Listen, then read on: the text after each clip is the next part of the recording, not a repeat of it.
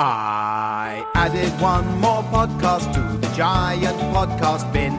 Now you have plucked that podcast out and started listening. I took my microphone and found some human folk. Then I recorded all the noises while we spoke.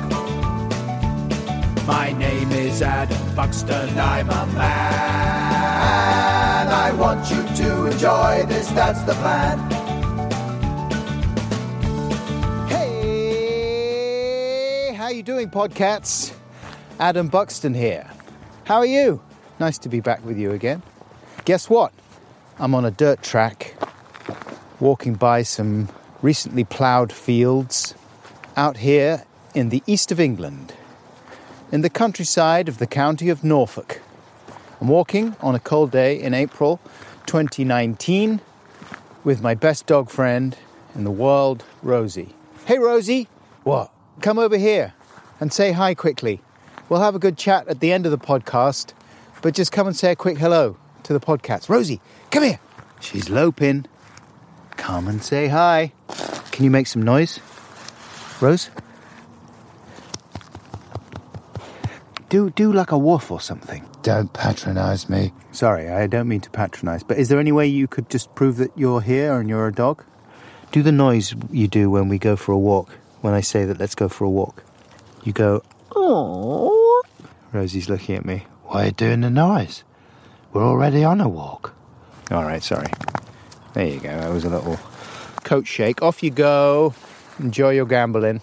And we'll catch up at the end of the podcast. There's a lot to catch up about, isn't there? A lot of important stuff. There's a few live dates I want to share with you and details of appearances on other podcasts, a few recommendations for you.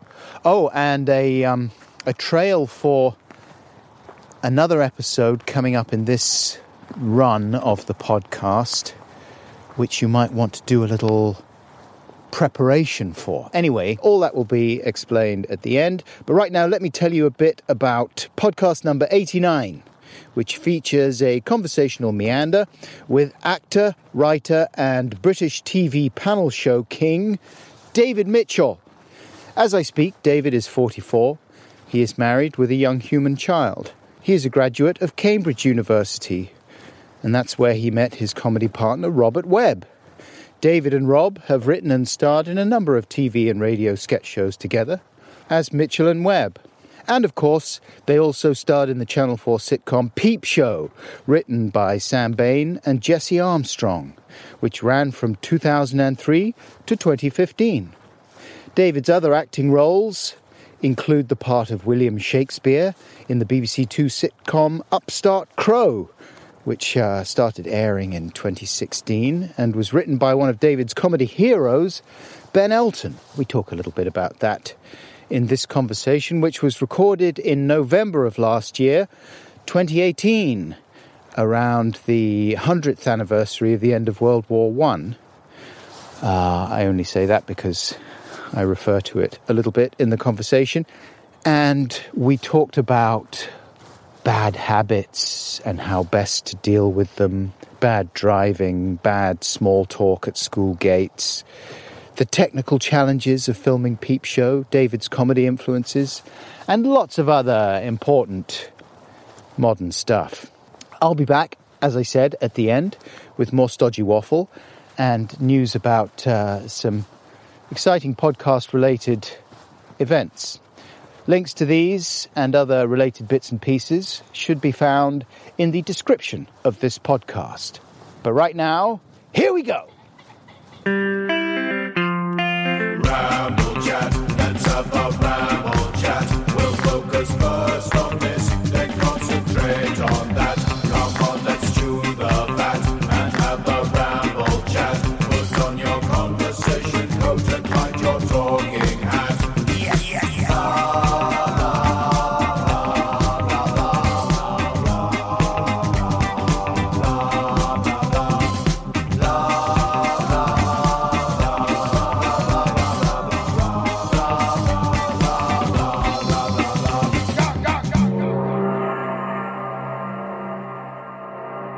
Last weekend I went to There's a brilliant thing at the Postal Museum in London where they're running a train. It's called the Mail Train. Yeah. And it was a system that was built in the 30s. It was built in the 30s to basically take post from the different depots around London, underneath London, because post was so important then, and there were loads of deliveries every day, and it was a major medium. And then it closed down in 2004 because, people were fine with letters being late and... Plus they didn't send any. Yeah, exactly. So the few that get sent might as well wait around in a gridlocked van. So they've turned it into a museum, as they will with our entire civilization, piece by piece.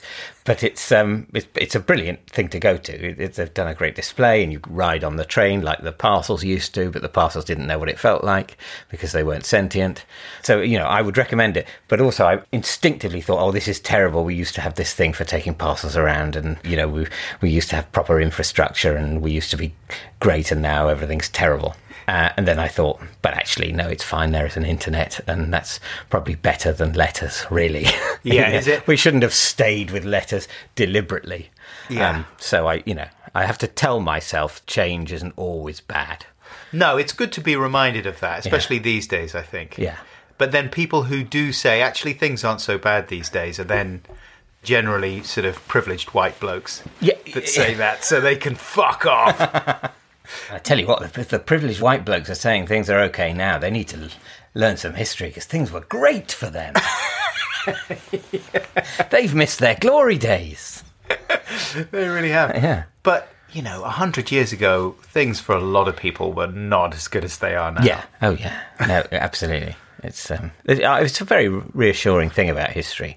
Yeah. That, obviously, there could be thousands of nuclear weapons could explode in 25 minutes' time. Sure. In which case, what I'm about to say will no longer apply. But still, broadly speaking, now is not a bad era to live in. It's sort of almost anywhere, because there are terrible things happening in the world at the moment, but that's a constant. Terrible things have always happened. And if you roll the dice, what's most likely to come up is, oh, tell you what, you're a 4th century infant and you die in an hour's time. Or... Yeah. Or you're a malnourished peasant and you die of exhaustion at the age of 21. So sort of anything in Britain in 2018 is statistically the equivalent of a 6. What was the philosophy of a person growing up in the Middle Ages like compared to now, when they knew that they were going to be lucky to make it to 45? Yeah. What kind of goals are you setting? I don't know how, I think it depends on the person. Yeah. Doesn't it? Very much depends on their role. I'm assuming they're most likely to be a king or an archbishop, but it may be that many medieval people were neither. I haven't looked into it. Yeah. But I suppose most people didn't have to have goals because they were released from any sense of self-determination by the desperation to remain alive till the next harvest. So what a tremendous boon that must have been. Well, yeah. You don't have to worry about your career at all, just worry about the turnips. In a way, that sounds nice, though, doesn't it? Well, if the turnips... As long as everything's okay with the turnips, yeah. Then that's fine. Sure. That's great. I talked over your very good pun there. What, the turnip turn-up thing? I wasn't happy with it anyway. I'd hate you to think that was in any way planned. I apologise for drawing attention to it. And when you were a young man, you used to dress up as those popes and archbishops and kings. Is that right? I spent a lot of my childhood dressing up in... basically costumes that were normal clothes that I'd adapted. Okay, to turn yourself into some form of authority figure. Yes, and one of the things I was a lot was some sort of king. I was never an archbishop or a pope. Okay. But I was a king. I didn't have a crown, but I was sort of aware that kings only wore crowns, on ceremonial occasions. What form did the role-playing take then? I can't really remember. I sat in a chair that I considered to be a throne, and I would have a sword. Did you have like a haughty demeanour that you would adopt? Yes. Very haughty demeanour. The costume I was in my mind, was essentially 18th century dress. So there's sort of stockings that come up to the knee and a kind of frock coat. I was that sort of king. And I think I would have liked to have a powdered wig, but that wasn't available. What about a mitre or something like that? No, only popes have mitres, do they? Bishops and archbishops and popes have mitres. Kings just have swords. In my world, kings had swords, and also I would use the sword as sort of a stick as well. I was an old king. I was drawn to the sort of glamour of elderly power. Where did that attraction come from? I don't really know. The glamour of elderly power. But, it's not surprising that then later in life I've got all nostalgic about the way the postal service used to be organised. There's a sort of through line. I used to get, in the winter, chapped hands. Yeah. Because I would always wash my hands after going to the loo, but I wouldn't always dry them. And then they'd sort of get dry and wrinkly on the back. And I'd look at my hands and I thought, oh, yeah, they look old. And I really liked that. So do you relish the prospect of growing old in some ways? No, I don't.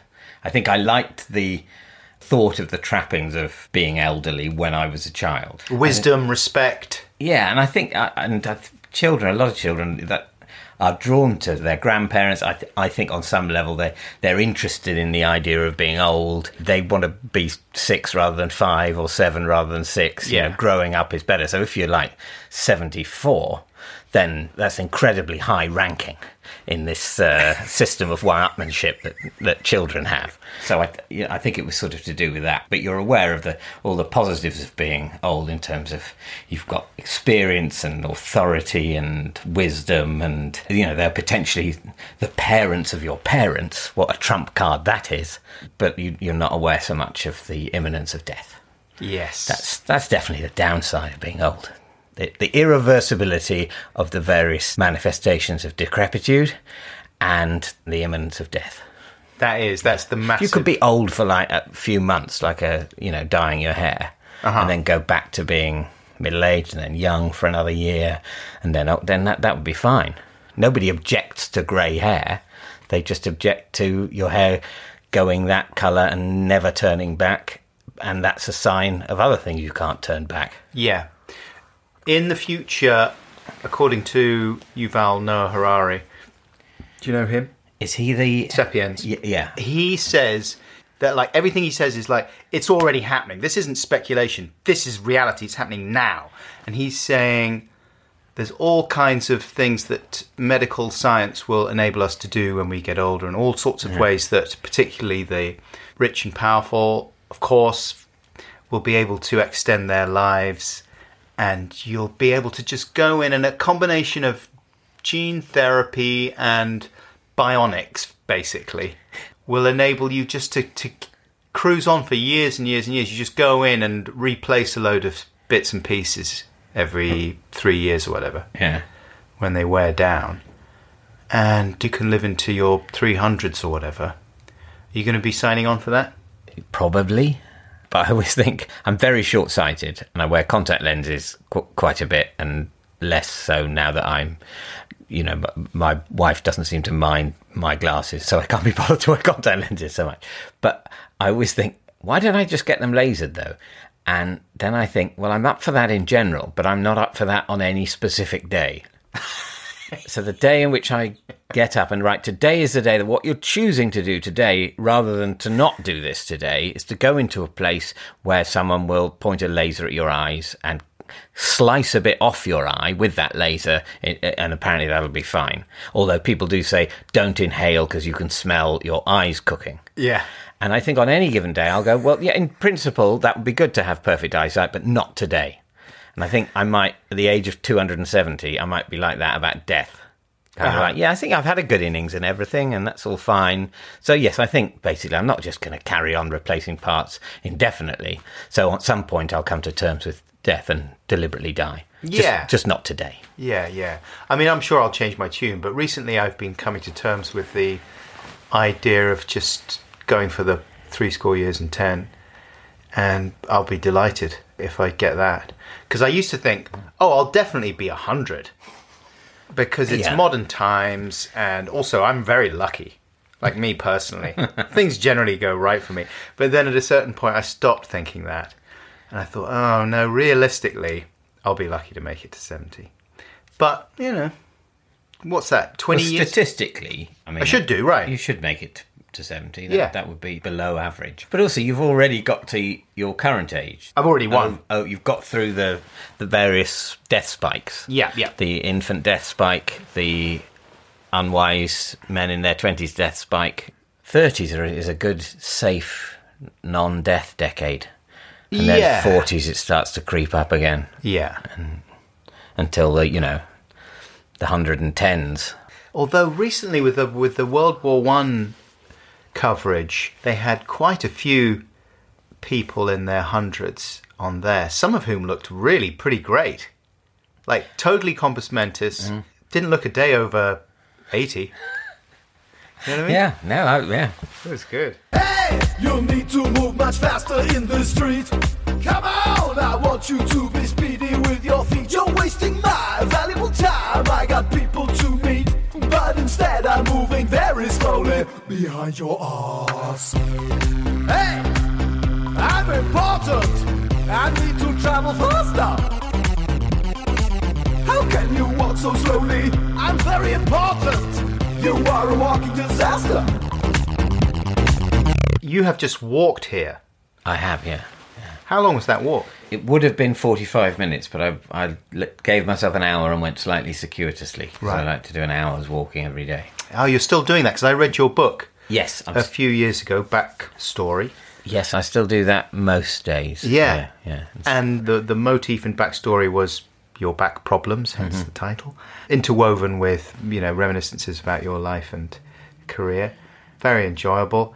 And how is your back? It's basically all right. Yeah. The walking has sort of... It's continued to be efficacious. Yeah. I mean, I think I have a grumbly back, but Yeah. But no, it was terrible. For most part of a year, about 11 years ago, it was terrible.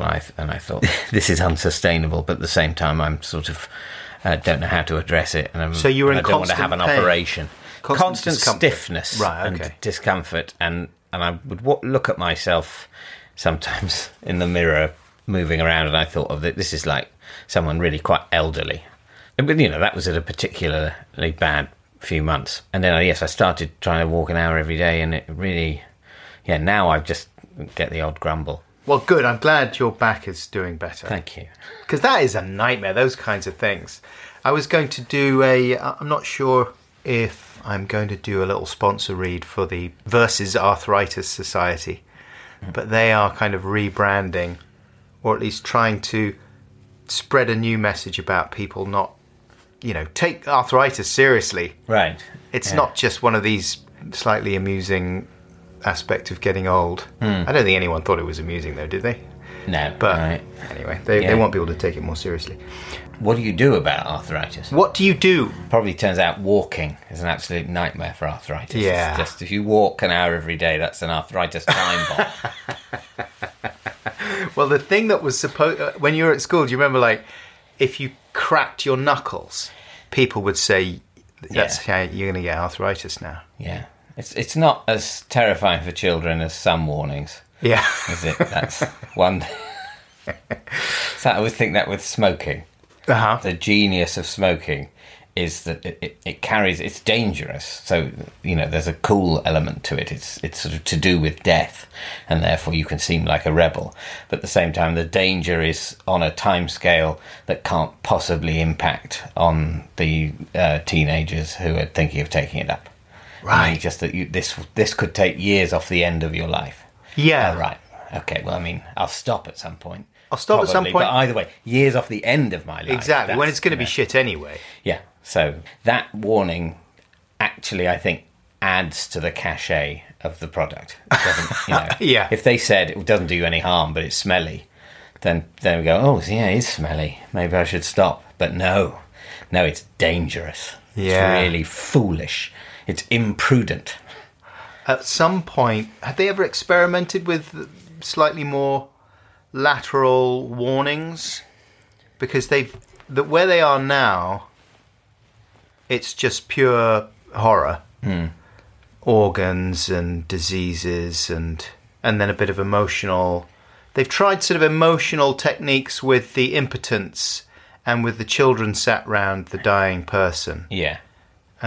Tugging on the heartstrings in those ways. Again, those things aren't going to address the people who are thinking of taking it up. I don't think impotence is a tremendous worry for teenage boys. More the worry is getting an unexplained erection on a coach. And equally, the feeling of responsibility to dependents who you may leave if you die young. Again, that's not something many 16-year-olds really struggle with. Yeah. Because my wife used to smoke very heavily and gave up, and it was, it's a really difficult drug to kick. But you sort of realise that a lot of people who hate smoking, they don't want people to give up smoking. They want to hate smoking. They want to say, you shouldn't smoke. Among the anti-smoking lobby are a lot of people who aren't really, if they fully analyse their motives, they're not really into the most effective way of stopping people smoking. They're into getting to say to people who smoke, you idiot! It gives you cancer, you idiot! And, if everyone stops smoking, that's gone. You never get to say that again. You never get to identify yourself as in the more prudent tribe that didn't do the carcinogenic thing purely to seem cool. Yeah, that's right. And they were a sort of early iteration of something that's now absolutely gone viral in every conceivable way, i.e., the enjoyment of judging other people harshly. Yes, absolutely. Yeah. I always think this about climate change. Mm-hmm. The thing that so much of the sort of advocacy of the addressing of climate change, which is just happening, is undermined by the fact that there are too many people who, they don't want cars and factories and things anyway. They wouldn't want them if they were harmless. And that doesn't speak to the mainstream, who don't want to accept this terrible thing, that all the things we do that are convenient and cool and warm and involve going on holiday and all this stuff we have that destroys the environment, we want to keep. That middle ground, which is who you've got to convince, they're very susceptible to people who will say, do you know what, it's not really happening. Yeah. Because that's what they want to hear. It's what I want to hear. I would love to believe it's not really happening, because I'm not that into the idea of just cleansing the environment because it would be a nicer way to exist. I like electricity, I like cars, I like farmed meat and all these things. But I do accept that if we carry on like this, we render the only inhabitable space in the universe uninhabitable. But when doing something about that is advocated by people who are sort of putting it in a kind of, and this is a positive because we can be sort of in some way cleansed. Right, go back then you to say, that's really unhelpful. Hunter-gatherer lifestyle that you have no interest in whatsoever. Well, yeah, I mean, I don't think anyone's seriously saying that, but it's still... Some people are. Well, there's no way the planet could support 7 billion people like that. But it's just so frustrating that people, as you say, in this the internet social media world we're in now, people identify so strongly with the things that make them who they are. Well, I'm a green person, I don't believe in climate change person, or I'm a Doctor Who fan, or whatever it is, that they don't really want to convince anyone. They're not interested in the middle ground. The centrists are a despised majority. They're just interested in maintaining their own position. Yeah, and saying things that get applause from their own choir that they're preaching to. Yeah. The Green Party says so many things that allows, the Donald Trumps of this world to take the piss out of them. And yet their fundamental message is just, for God's sake, there's a fire, we need to put it out. Yeah, it's weird, isn't it? Yeah. It's almost like you don't want the message to be hearable by people who you despise. I don't think that's anyone's conscious view, but I think subconsciously people put it in a way that is antithetical to the values of the very people they should be trying to convince. Yeah, because I think people are sometimes worried that to put it in that language, you would have to compromise or sell out to some degree. Yeah, in the case of, climate change, if you're not doing everything you can to just dispel this entire myth that it's not happening, then you're doing something much more irresponsible. Then you're selling out to an image of your own purity at the expense of humanity's future. Yeah, but they're not saying that they believe that they are doing everything they can to tell people that that's the situation. They're saying it as loudly and positively as they possibly can, but it's the way that it's being said, isn't it? Yeah. That is off-putting, and that causes people, as you say, to shut down and to withdraw. Yeah. And also the lack of kind of realistic alternatives or useful bits of advice for how we can realistically change. I don't know, maybe, I suppose it's a question of, you got to eat less meat, and if you're George Monbiot, well, you have to stop having children and taking international flights, and I don't know. Yeah. I mean, maybe that's what the way you have things to will go. do, I think. But, I don't know. I think you have to find a political system where you can make the things that are environmentally destructive appropriately expensive.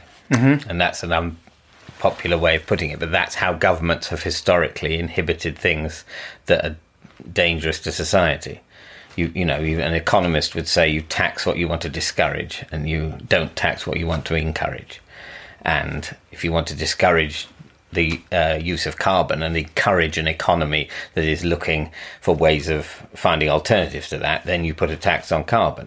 But then all of our political systems are so fundamentally undermined by lobbying and by corporations twisting politicians' arms that there's no way they'll never do that. Right, and taxes are always they're not really a vote winner. No, exactly, yeah. You mentioned that you like cars. Do you like cars? No, I don't like cars. Oh, okay. No. What I mean is, I like a world in which it's possible to get around at 30 miles an hour rather than on a donkey. Yeah. I have benefited from the invention of the car. What, you hate donkeys? Wow, that's harsh. I just bumped into you at the supermarket. I was backing out of a parking space and I hit your car. I'm sorry. I didn't mean to. But you're angry now, very angry now, and that's making me very angry too. No, fuck you and your mother too.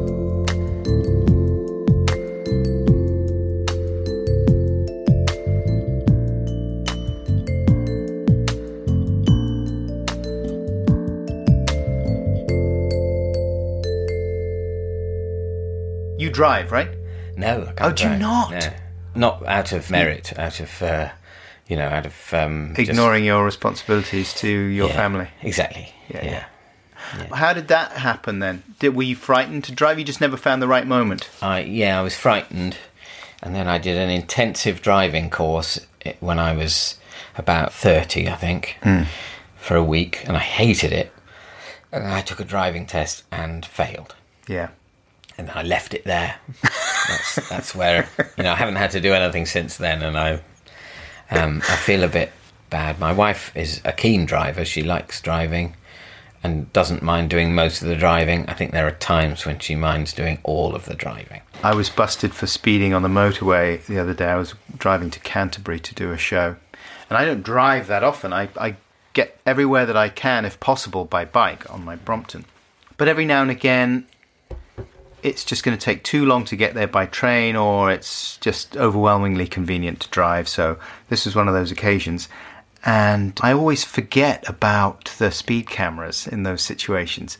And this is on the motorway where everyone is just overtaking, they're in the fast lane. You're not supposed to call it the fast lane. It's not a fast lane, it's an overtaking lane. It's a marginally less slower lane. Yes, but it's incredibly slow and safe lane, the also incredibly slow and safe but potentially marginally faster lane, and the overtaking lane. Right, okay. The safe overtaking lane. Please stick to the national speed limit. So, I think overtaking is very offensive language. I think it should be whatever, the impatience lane. Yes. The failing to be at one with oneself lane and the failing to be at one with oneself to an even greater extent lane. Well, that's exactly why I was in that lane. And I got busted, and rather than take the points, I went on a speed course. So you've obviously never been on a speed course. No. It's pretty boring. I mean, it's quite a good deterrent because it's wham, that's half your day down the lav, and you are sat in a school classroom environment with a group of strangers. I'm ashamed to say I've been on a couple of speed courses in my life. Can you go on enough that you would qualify to be one of the teachers? The teachers are at pains to tell you how spotless their record is. Right. I mean, they're meant to be whiter than white. There's no question that they would be hired if they had ever been guilty of any sort of infraction, because they just need to be holier than thou in That's all a very circumstances. odd approach to that sort of training, though. It'd be like a sort of clinic for, alcoholism, where none of the people there had ever been there in any sense at all. They said, I don't know what you're doing. I once had a sip of whiskey. I thought it was disgusting. You're out of your mind. I might be wrong about that. Maybe they were wild in their youth. It should be, I've been there. I know what it's like. And then suddenly there's a roundabout and you lose control. And suddenly you're 6 feet in the air in your white van and you feel like you're going to live forever, but you're not. And there was an older woman sat on my table at the course, and she was very proactive and keen to participate because they ask you all these questions. It's just like being at school, it's like... what are the kind of things you... it was in a Scottish instructor. Yeah. What are the kind of... This is a Scottish accent. What are the kind of things you can do if you're worried your concentration's flagging? What sort of things can you do to take steps to correct that? So Kathy puts up her hand and says, you can turn up the radio very loud. And he says, OK, how would that help your concentration, Kathy? Well, if you're falling asleep, it would wake you up. Says Kathy. And right the way through, everyone's like, no one else is... The whole project, because you're there for 5 hours, the whole project is don't meet the instructor's gaze, participate as little as you possibly can. Let's just get through this as quickly as possible without making it obvious that that's your strategy. Right. So... But maybe Kathy's right, though. Maybe, I mean... But did she make it longer, or is 5... Yeah. You see, that is bad. Tip of the iceberg I gave you there. Right. She was chatting away and talking about experiences she'd had with her husband. My husband would never let me use the cruise control. He'd never let me use it. He hated women drivers. And it would just go into all this. And it's like, oh, I'm sorry to hear that, Kathy. I mean, if she'd had the opportunity, she would have been talking about the whole history of her relationship with her husband and all the chats they had in the car. But you do come away from the course. There's a long section in which they illustrate, they sort of remind you, if you do get into an accident, and it is quite serious, they draw... lots of pictures to illustrate all the people that's going to affect. Right. Not just, you and your life will be affected. The victim's life will be affected. The families and the friends of that victim, even the people in the emergency services, the trauma that will be suffered by them if it's a particularly grisly accident. The police. All these people are affected by these accidents. And it seems like... very obvious and banal in a way. You're like, duh, yeah, of course, it's no good to have an accident. But actually, they spend such a long time talking about it that it really does sink in to some degree. And you think, oh, yeah, maybe for the sake of just getting ahead of some annoyingly slow guy, it's not such a good deal. I mean, that's definitely something that's put me off driving. Yeah. The sort of feeling of that, on a low level, the constant awesome responsibility. And that most people are pretty sensible and careful, but it could happen to anyone, really. The loss of concentration at a certain time, and then something terrible happens. And, that ripple effect of ruined lives is the consequence of a mundane journey when, you glanced at a text message. Right. Exactly. Or you can't get your phone to pair with the fucking Bluetooth stereo. Yeah, exactly. Bluetooth is responsible for a lot of these things. I think we all agree that the world would be a better place without Bluetooth. The wireless dream. Yeah. Was it worth all the pain? Yeah, I think that the Viking it was named after was better than the technology. But I keep thinking, it was a Viking, wasn't it? Was it? Yeah, I think because it's Ericsson or Nokia or something, a Scandinavian company, and they named it after a famous Viking warrior. No way. Called Bluetooth. Right. Shut up. Are you just... I think that's true. I'm going to have to Google that now. I don't know whether he had any sort of ESP. Right, Bluetooth. Here we go. Bluetooth was named after a 10th century king, Harald Bluetooth, king of Denmark and Norway, also known as Harald Bluetooth Gormson, or Harald the First of Denmark. Holy shit! There you go. Good knowledge. Where the hell did you get that? I've done a lot of trivia-based panel shows. I can't believe you actually retain the stuff. Yeah. I couldn't do CPR. But to go back to the driving thing, I was, I'm just trying to think through, like, do I want to say this or not? But not something I've been doing with all my talking about environmentalists being pathetically poor advocates of their own cause. People are really relaxed about that sort of thing. It's not like anyone listening to this online will be in any way scrutinising it for any lines I may inadvertently cross. We don't live in those times. No. But the main thing that I felt coming out of the driving course, though, right, to go back to that, was that I thought, well, this is all valid and useful and important. Why didn't I have to go to a similar course before I had children? And why doesn't anybody? I mean, is that just so banal that it's not even worth saying? Because I think it all the time. Like, there are certain fundamental things that I could have been taught. And I'm not just talking about going to antenatal classes. I'm talking about the actual nuts and bolts of parenting right through until they're maybe 20 or something. Yeah. It would be fucking useful. Well, yeah, absolutely. All the time you're sort of thinking, how is this affecting my child's brain? Yeah. Once you get past the simple, okay, the initial terrifying challenge of keeping a very vulnerable infant alive. Babies are really small and helpless. I mean, I found that very, very worrying. And I knew it in principle, but in practice, you sort of think, this is really, why couldn't we be like horses, where they like get up after about 25 minutes and start running around and having some grass? They basically are a horse later that day. And it's, babies just aren't people for years and years and years. And that's right. But now that our daughter is, it's healthy, thankfully, and chatty, and now you're thinking, how do you make her have a brain that can be happy? Yeah. She's all happy now, really upbeat and positive. How old is she now? 3.5. Okay. That's a good age. Yeah, it is a good age. It's really great. But I don't know, I want her to be easygoing and contented, and I don't know how to make her that. I mean, generally, I think the wisdom is they'll reflect most things back at you. So if you're relatively easygoing and loving, then they shouldn't go too badly wrong. Yeah.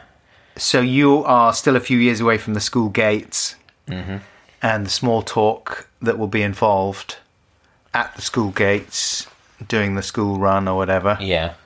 How's that going to be for you? Are you the king of small talk? No. I think I will try not to think about that in advance, but I think I find increasingly most casual social interactions that I come away from, I feel like I've been insufficiently friendly or insufficiently normal. And I think a lot of people feel like that. I don't know if it's quite most people, but I also think I worry that I'm caring a bit less about that. Okay. and I'm just being a bit, and I'm just accepting that I'm not that friendly. Yeah. It turns out, it's not like I mean to be unfriendly, but I don't mean to be friendly enough, and that is being unfriendly. Yeah. And maybe it's just better everyone will expect me to be unfriendly, and then they won't try and talk to me. And then it'll be fine. I can be friendly with my actual friends who know what I'm like, and I'm less shy with them, and so I will talk to them. But I haven't really got the energy or concentration or courage to be a normal chatty guy, just generally. I tried that exact speech with my wife when she was complaining about me not being more proactive with school socialising. Right. And it didn't go well. What did she say? She said that's a load of bullshit. She said you just be nice. You're able to be nice. Be nice. It's a question of having to do it all the time. Exactly. Yeah. I think that may be something about being, I don't know, what I like about being a comedian and performing in general is that there are occasions where you sort of have to be energised and think and, in certain, situations, chatty. I'm trying to be chatty now. Yeah. But you sort of know while doing it that that's part of a sort of discrete project. And then when that project ends, you can go back to being unfriendly and morose and quiet. And, it's fine. It's nice to, put on an iron shirt and have a wash. But it's also nice not to have to just be generally clean. Yeah. But you won't be able to avoid those duties, I think, just by saying I'm not really that kind of person. Right. I'm just setting that up as a possibility. Yeah, I think you're right. I'm not sure I would have tried it as a speech. Well, it wasn't a speech. I didn't come down and say, I have the following statement to make about not being more sociable with the parents at school. We're halfway through the podcast. I think it's going really great. The conversation's flowing like it would between a geezer and his mate. All right, mate. Hello, geezer. I'm pleased to see you. Ooh, there's so much chemistry. It's like a science lab of talking. I'm interested in what you said. Thank you. There's fun chat and there's deep chat. It's like Chris Evans is meeting Stephen Hawking. So I read that you are about to do a film with Steve Coogan. I've nearly finished it. You have? In fact, yeah. I have. Are you able to say what it's about? It's a comedy satire about a retail tycoon. He plays the retail tycoon, and I play someone who's been paid to write a very complimentary biography of him. Okay. Yeah. Is that the first time you've worked with him? It is, yeah. I'd met him at the odd do. But, and he, I think he's brilliant. Yeah. And it's directed by Michael Winterbottom. Oh, right. Obviously The Trip and everything, and I hadn't worked with before, and he's 24-Hour Party People, one of my favourites. Yeah. Does he have unusual working methods and directing methods? And I haven't done many films, but I think so. I think he has a slightly, it's not a documentary, and it's not a spoof documentary either, but he has a slightly documentary-ish feel to it. So there's not like a video village where the director and the costume and makeup people are looking at the monitors kind of thing. It's like Michael's there sort of behind the camera deciding what the shots are then and there, and it's quite informal in that way. And I think therefore quite quick. Yeah. Are you improvising in that environment Bits of improvisation, but also there's a script and that. So I think in general the aim is to get the script in the can and then have fun with it. And then have fun with it. Yeah. And are you, when they say have fun with it, are you having fun, or are you just going, I'll just say the line again? Well, oddly, I have had a bit of fun with it. And my expectation was very much it would be, well, I'm happy with the line. But I think largely because it's intended to be, okay, we've got the line, and now we might have a chat around that subject. So it's not felt like we've compromised the line. The line's there, and now we can do other stuff as well that might be useful. And so I've been more comfortable with that. Certainly in my experience of TV, they're always under pressure of time when you're filming. And so I'm quite a believer in thinking about what's going to be said in a different room when there isn't a crew waiting. But when you've got a little bit more time and you're not worried about dropping a scene if you don't move on, then it turns out I can enjoy that a bit and, be a little bit less arsey. And was the filming of Peep Show, for example, that pressurised environment? There was presumably, very much so. Yeah, we were always up against it because of the POV filming style. That takes longer, and there wasn't more money for it to take longer, understandably. So I was very comfortable with. We talk about the scripts, and then we start shooting, and and Sam Bain and Jesse Armstrong, who wrote it, wrote brilliant scripts, and I never really wanted to. If I had any issues with them, I wanted to talk about it before we were shooting, not on the day, because it was quite a taut show, and that was one of the things that was good about it. And anything, it was 20, it's Channel 4 half hour, 23, 24 minutes. It goes by very quickly, and there's not really time for longers or little comic cul-de-sacs. Yeah. I remember doing some job or other where the makeup person was saying, I've been working on this pilot called, I don't know if it was called Peep Show then. It would have been called POV then. Right. Yeah. And you actually had cameras mounted on your heads. Yes. We did that quite a bit for the first series and very occasionally for the second series, and then never again. Yeah. Because, the footage quality was terrible. Yeah, because this is way pre GoPro. Yeah. And so it wasn't easy to get a decent camera mounted on a hat like that. No. And even in the edit of the first series, that I think they used comparatively little that they got from the head cameras, and a lot more that they got from a normal camera, where we were sort of reaching around the sides. That was always the acting ball ache for Peep Show, was when you had to do stuff with your hands on your own POV. You had to sort of pick something and have a sip of something, and so what are you doing, reaching around the camera person? Yeah, so reaching around the camera person. It was always easier if in a scene you only did things with one hand.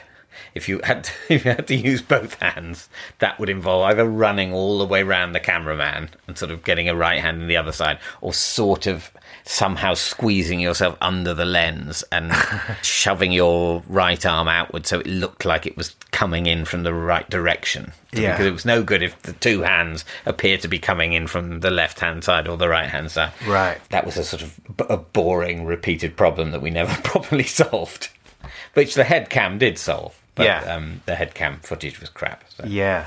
And originally, was it you guys were just sort of sat watching TV? That was the original concept. We never shot it as just that. Okay. It was sort of like a live Beavis and Butthead. Yes. I think that was where the idea came from.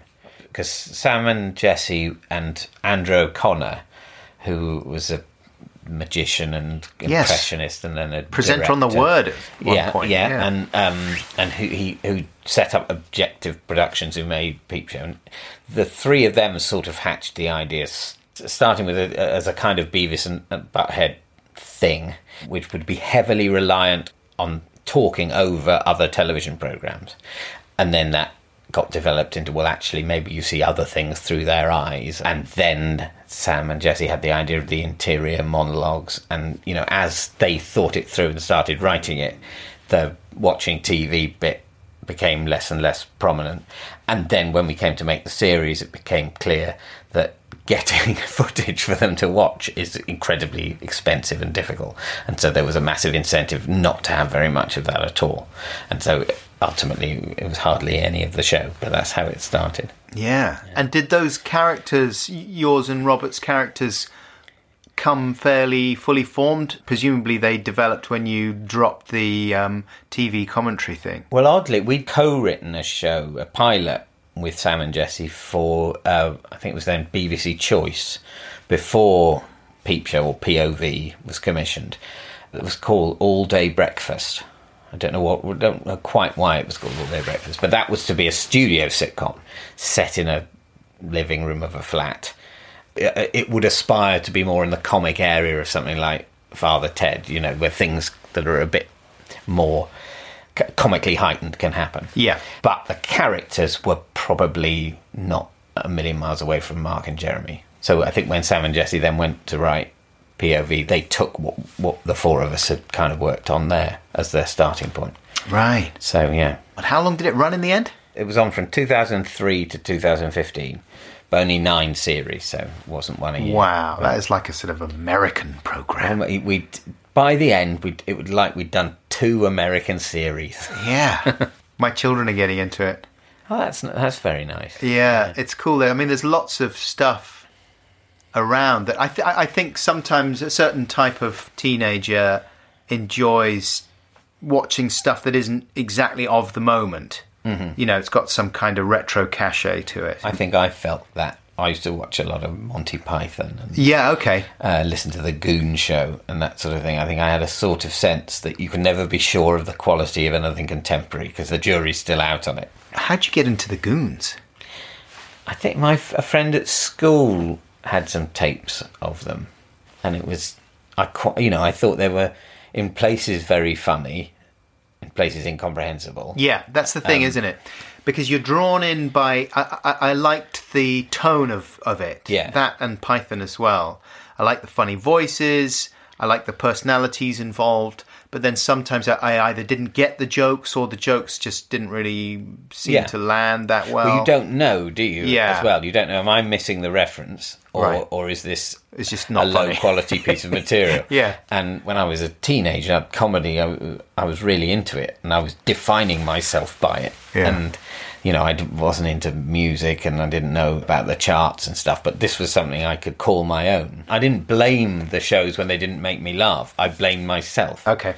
and I tried to look for what was funny about them. And, and I've learnt so many cultural references just from working out, oh, well, that must be funny because of that. Proust must be some sort of posh author, because that is what would make the summarised Proust competition funny. He must be highbrow and verbose, or this isn't a joke. With American comedy, it was references to Spyro Agnew. And I was like, is that a made-up name? And then finally you find out who Spyro Agnew is, and it's like, I don't know who Spyro Agnew is. He was Nixon's VP. Oh, it's a thing though about comedy. I think that comedy for the core comedy fans, it doesn't need to be consistent. It needs to be engaging and weird, and it needs to feel like it's something that not everyone would be into. Yeah, the universe needs to be consistent, or the personalities. Oh, yes, absolutely, yeah. But that you don't need, the gag rate doesn't. No. And the necessity for the jokes to keep coming at a high rate and quality is much more of a mainstream requirement. And that's the Python films versus the Python TV show, I suppose. Yeah. In fact, at a certain point, I realised that the shows I liked least were the ones with the most jokes in. Right. And you saw that most obviously in the more low-quality American sitcoms. And they're very heavily structured, gag, and they were all pretty lame. Yes, absolutely. And but then I you would got say something like Seinfeld, though. Yeah, that's later on. And then I'm talking about watching mainstream American sitcoms in the 70s or whatever, or the early 80s. Yeah, then when you get to Seinfeld and the Larry Sanders Show, it was suddenly, oh, okay, this is much better. Yeah. What was the British stuff? Were you into... You're obviously in Upstart Crow, Ben Elton's show.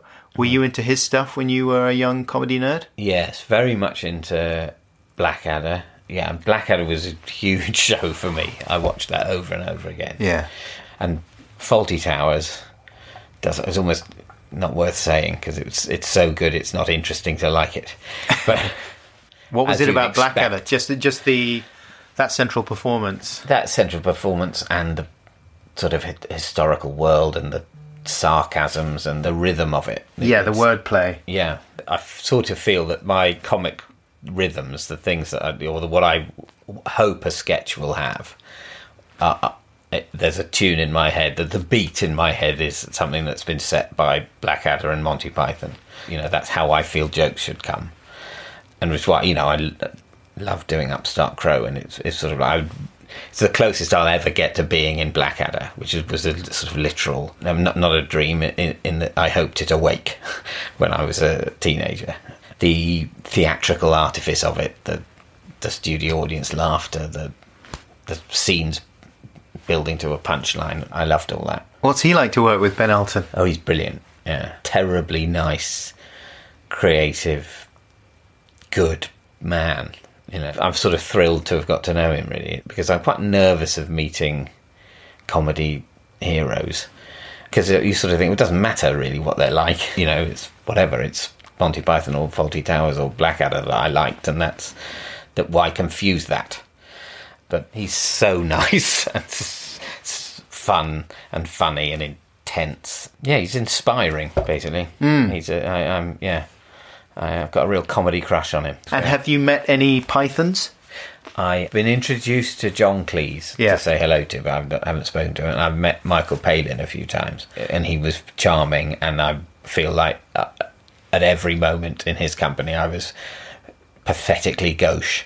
But I'm very glad I met him, because I think he's really brilliant. And I've also been introduced to Eric Idle.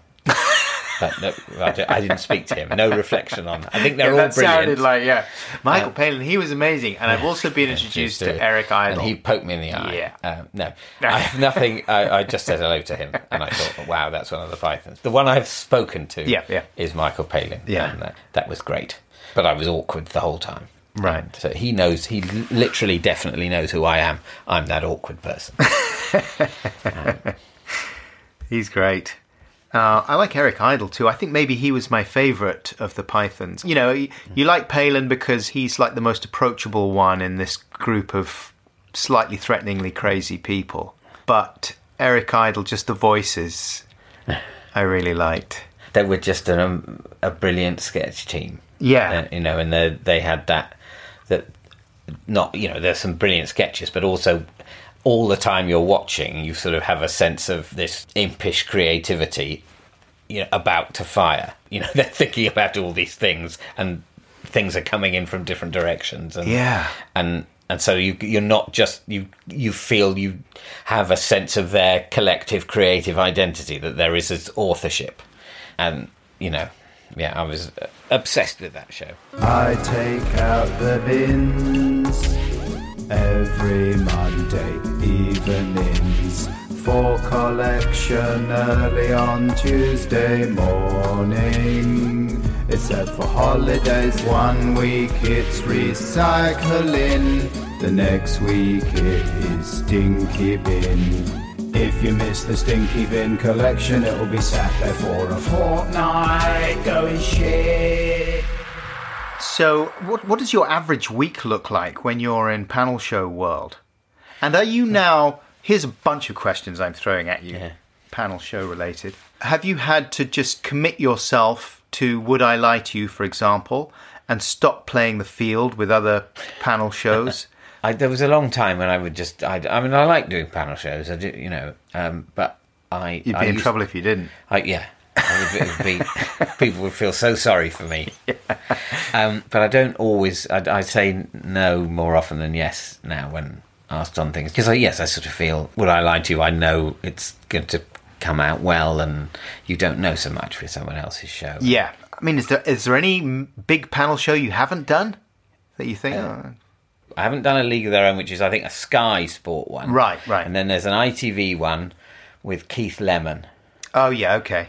I haven't done that, but they're both they're, I would say, a slightly different genre. They're more, you know, sort of crazy variety show around some desks. My favourite kind of panel show would be Just As Good on the Radio.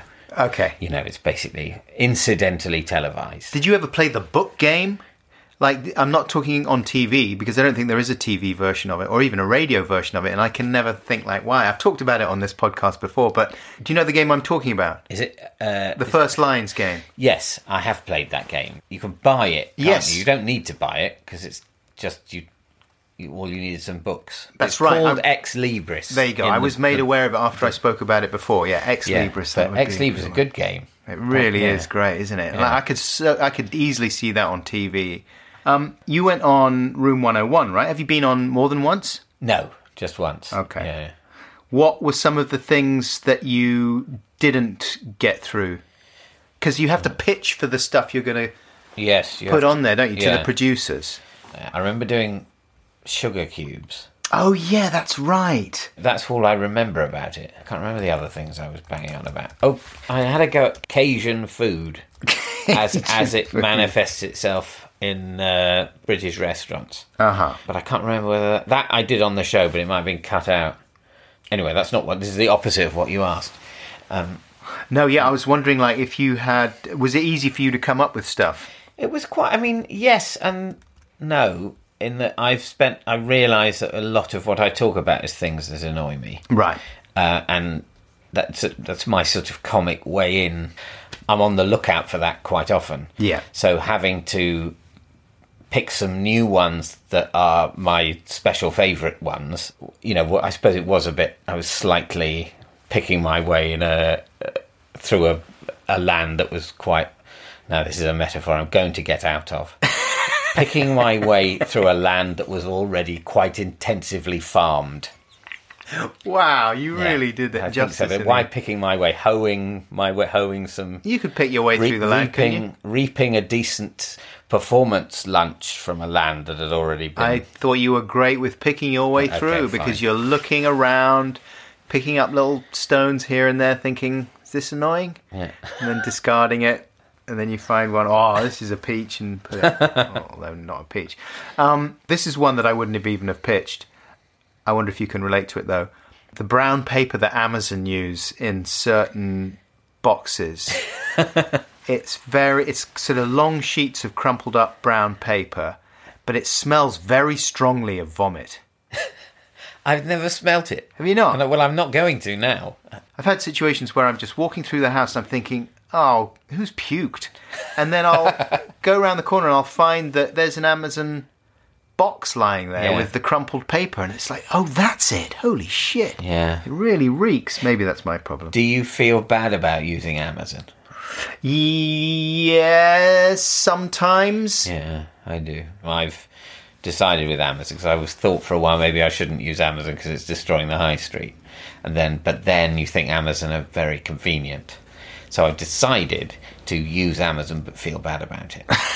I think that's anyone would say that's a good system, because it's a big thing about the high street is dying, and everything's closing, which people don't want. But at the same time, I can't think that the whole notion of things delivered that you order online is something that therefore humanity shouldn't do. I mean, that's not in itself immoral, is it? Well, no. The problem with Amazon is there's only one of them. Yeah. And so it's not really... There's only one of them and they don't pay their taxes. Yeah, exactly. If they paid their taxes and there were 2 competing ones, or 3 competing ones, and obviously there are other online retailers, but, like Amazon with that kind of model, then you sort of feel, well, that's fine. We could use the convenience. Why do Amazon... would be diminished convenience, obviously, because they'd be paying tax, so they'd be less good. But nevertheless, still relative convenience. That's how they got to number 1. Really? By not paying tax. It really helps. Apparently. I mean, it's bound to help, isn't it? Top tip, if you're starting up a company. Because you can use that money for something else. Right. I'd like to say as well that I try to find alternatives to Amazon when I can. Yeah. And only sometimes have to lean on it because we're out in the middle of nowhere. No, I try and find alternatives when I can. But also sometimes when I can, I don't. Yeah, and then I feel bad. And then, I don't know. It's very efficient. It really is. And that's got to be celebrated. People Although doing a thing well. Yep. Although it depends what delivery guy you get out where we are. Right. Some of them are great. DPD can frankly fuck themselves. Who are the ones that, I don't know if it's probably not DPD, but it was a very funny story, I thought, that suddenly, a few months ago, all the KFCs had to close for 2 weeks because they'd changed their chicken deliverer. The company that KFC had previously used were a specialist food delivery service company, and as a result of KFC leaving, that company, I think, had to lay off a load of staff. It was a real blow losing that contract, and they'd gone to a generic delivery company, and the whole of KFC ground to a halt 2.5 days into this company taking over the contract.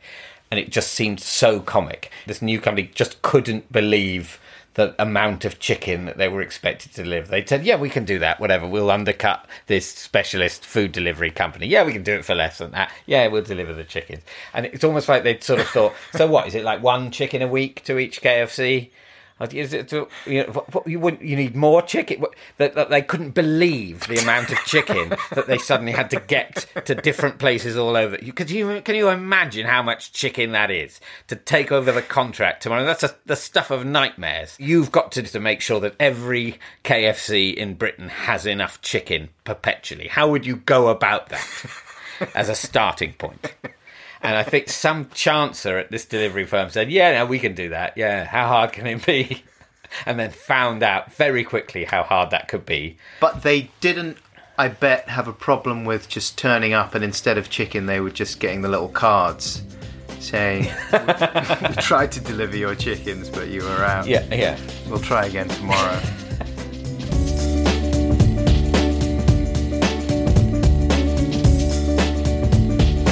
Wait.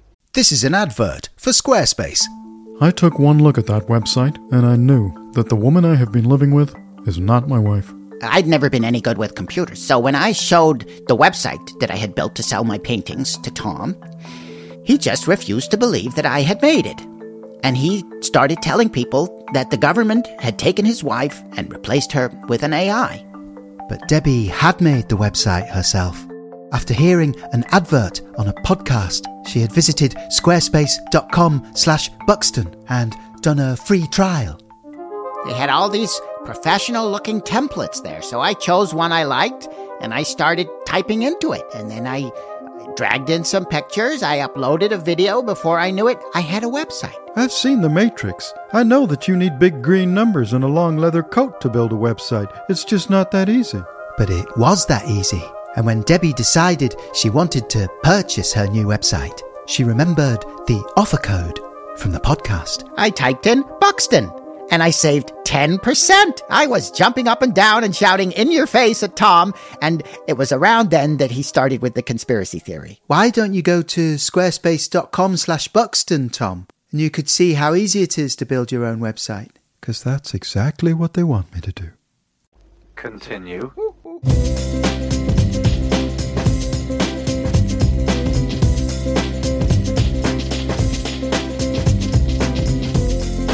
Hey, welcome back, Podcats.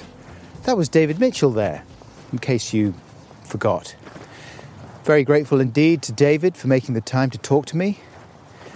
Looking forward to seeing that film, the Michael Winterbottom film with Steve Coogan. Greed is the name of the film. I put a little link to a short Empire article about that, and there's lots of other links to related items that you can find in the description of this podcast.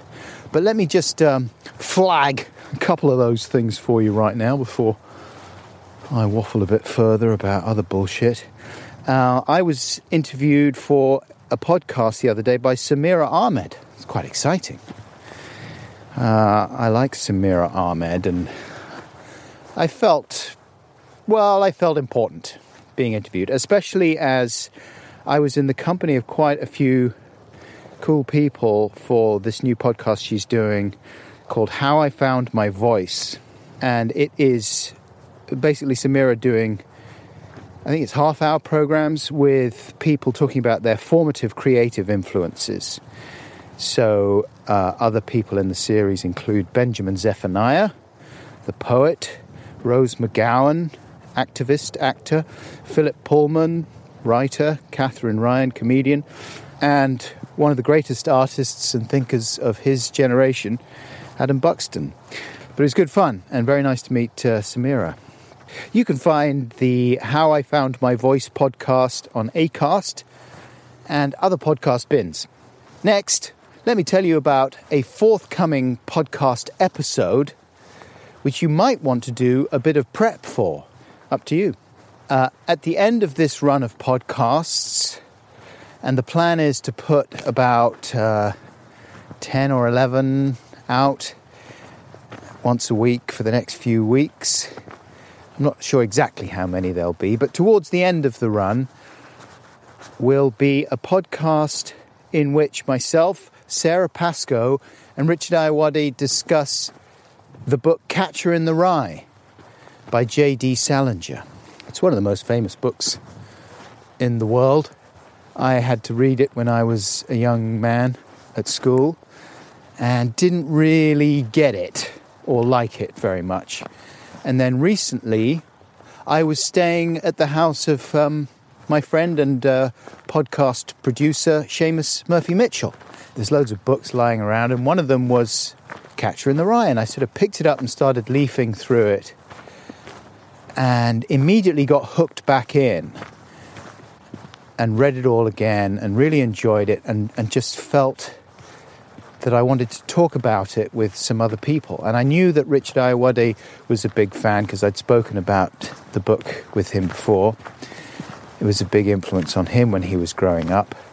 And I thought I'd ask Sarah Pascoe to join us because she's a voracious reader, and I don't know, I just like Sarah Pascoe. So she came along and we recorded a very rambly conversation about it, book club style, talking about the book itself and the way it's written, and about J.D. Salinger and the kind of myth and controversy surrounding him as an author and a person. As I say, very, very sort of formless and rambly, but you might find it interesting, especially if you're a fan of the book. And if you've never read the book before, well, maybe this is an opportunity for you to give it a go. It's easy to read. It's not very long. I'll put a link to the Goodreads website in the description of the podcast, where you can read a synopsis and reviews of the book, and you can also buy a copy if you wish. So that's coming up. We'll give it a go. You know, maybe we'll do it again with other books in future. I thought we'd start with a big, obvious one. So yeah, speaking of books, as you may know, I've been spending the last few months trying to get more of my book written. Still not quite finished, but I do feel as if the end is in sight, and I hope it's going to be out towards the end of this year, 2019, and I'll be travelling about, reading from the book and chatting with audiences in autumn of this year, but I'm still doing the odd work in progress show before then, and what I mean by that is just doing shows around about an hour and a half long where I read bits from the book and kind of talk through what I'm writing. And it's a useful thing for me just to hear how it sounds out loud, you know what I mean? Anyway, I'm doing a few shows here in Norwich. If you're local, you might like to come along. At the Norwich Arts Centre, a venue I like very much. And this is part of a fundraising drive for the Norwich Arts Centre. So all proceeds from the show will be going to support the Arts Centre. Shows are in June, mid-June, I think, and then maybe one more night in July sometime. There is a link in the description of the podcast, so maybe I'll see you there. And when and if you finally get my book, I'm sure some of you will think, why did this take so long? Rosie, come on. Rosie, come on, Doglog. Oh, she's bouncing. It's a slow fly past from the hairy bullet. Rose, don't go down there, though. We've got to walk back this way. Yeah, because it's lunchtime soon. So, yeah, the thing is, it's hard working from home on this kind of thing. I'm sure a lot of you can relate. There's just so many distractions, and I've got my various household duties that I still need to perform. You may know I'm responsible for the bins and the recycling at Castle Buckles. And you may also be aware that I'm the house's entertainment manager. So it is my responsibility to recommend films and TV shows for my wife and occasionally for my children. Though actually, increasingly, they are the ones who recommend stuff to me nowadays. And the last thing my son told me that we should watch was Russian Doll. Actually, this was a couple of months back. But I really liked Russian Doll. And it's on Netflix. A lot of my... You know, I'm aware that people get very angry sometimes. Why are you always going on about fucking Netflix? Fuck you, is what they say. Just in the street. It's very shocking. But that's a media stranglehold problem that I am not personally responsible for. So, get off my back, all right? Before you even get on my back, get off my back. Natasha Lyonne, American comedian, actor, stars in this, I'm quoting now from the blurb, stars in this comedy drama series as Nadia, a young woman who is on a journey to be the guest of honor at a party in New York City. But she gets caught in a mysterious loop as she repeatedly attends the same event and dies at the end of the night each time, only to awaken the next day unharmed, as if nothing had happened.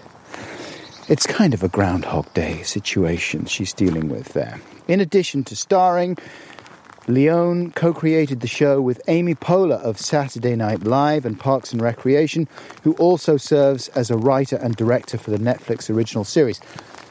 I thought it was so good. I really enjoyed it. I thought she was brilliant. Oh, it's properly raining now. Am I going to put my hood up? Nah. Because I'm an outdoor guy. I'm just going to commune with the elements and carry on talking about shows that you've already seen. Russian Doll. It's good. It's funny. It's weird. It's interesting. It's clever. It's beautifully put together. It looks great. It's just 8 half hours. So it's not a life-destroying commitment, really. You know, you can pretty much blaze through the whole thing, certainly in a week. Give it a go. What else have I been enjoying? I mean, all the usual stuff, I'm afraid to say. I'd love to come back and have all these obscure recommendations for you. But no, it's Alan Partridge this time, which was so good. So many brilliant performances. So many proper laugh out loud moments there. What do you think, Techno Bird? Yeah, Techno Bird agrees. Line of Duty, another obvious one, but come on. It's fun. It's tense. It's solid. It's satisfying. It's like my favourite kind of trip to the toilet. And then, of course, there was Fleabag. What do you think, Rosie? Did you like Fleabag? I thought it was a superbly articulate yelp of generational angst and spiritual panic that managed to be funny, clever, compassionate and caustic while maintaining a level of ingenious invention that few TV shows of any genre have matched in recent years. Yes, Rosie, I agree with you. I just thought it was marvellous the way she used the breaking of the fourth wall thing as a motif about establishing meaningful emotional connections. And I just thought it was the best thing I've seen since she put that big bit of chicken in my bowl last week. It was a masterpiece. Yeah, what, Fleabag? The chicken. Well, it was nice chicken. And how about Alan Partridge? It was a masterpiece. Do you like the stuff with Tim Key and their interactive board? No, I'm talking about the chicken still. Right, OK. And how about Game of Brexit? Oh, I love Game of Brexit. It's so good. Who's your favourite character? Oh, God. I love Laura Kuenssberg. I love all the characters, you know. They're so scary and weird. And I just hope it never ends because it's so exciting. It's supposed to be finishing in October now, but I'm pretty sure they'll do another series. Oh, I hope so. It's a masterpiece. Yep. Right, let's head home. And, oh my goodness, I nearly forgot as well. Don't forget to check out the Adam Buxton app. Now, the Adam Buxton app and my blog are, let's face it, not updated that often. But they haven't been forgotten about, and there will be new bits and pieces going up there on the app. The app is free, by the way, but there are little bits of bonus content that you can access for a very small fee, which goes towards maintaining the app and the blog. Thanks to the good folks at Really Quite Something Limited. And there are going to be a few new bonus podcast episodes up there. So do check it out. I think the next one is going to be with the director Chris Smith, who directed Jim and Andy, The Great Beyond, which was a documentary I was really kind of obsessed with in 2017. You may have heard me talking about it with other podcast guests. But if you go and explore the bonus audio section of the Adam Buxton app, you will find a conversation with me and Chris about that film and some of his other work. Well, mainly his film American Movie, which is great as well. And yeah. That's on there, as well as lots of other bits and pieces that you will be able to access for absolutely nothing. Right, flippin' heck, Tucker. Time to go home. Thanks very much indeed to Seamus Murphy-Mitchell for his production support. Thanks to Matt Lamont for additional editing on this episode. Thanks to Acast for continuing to host this and many other great podcasts on their platform. Until next week, please be careful. I love you. Bye!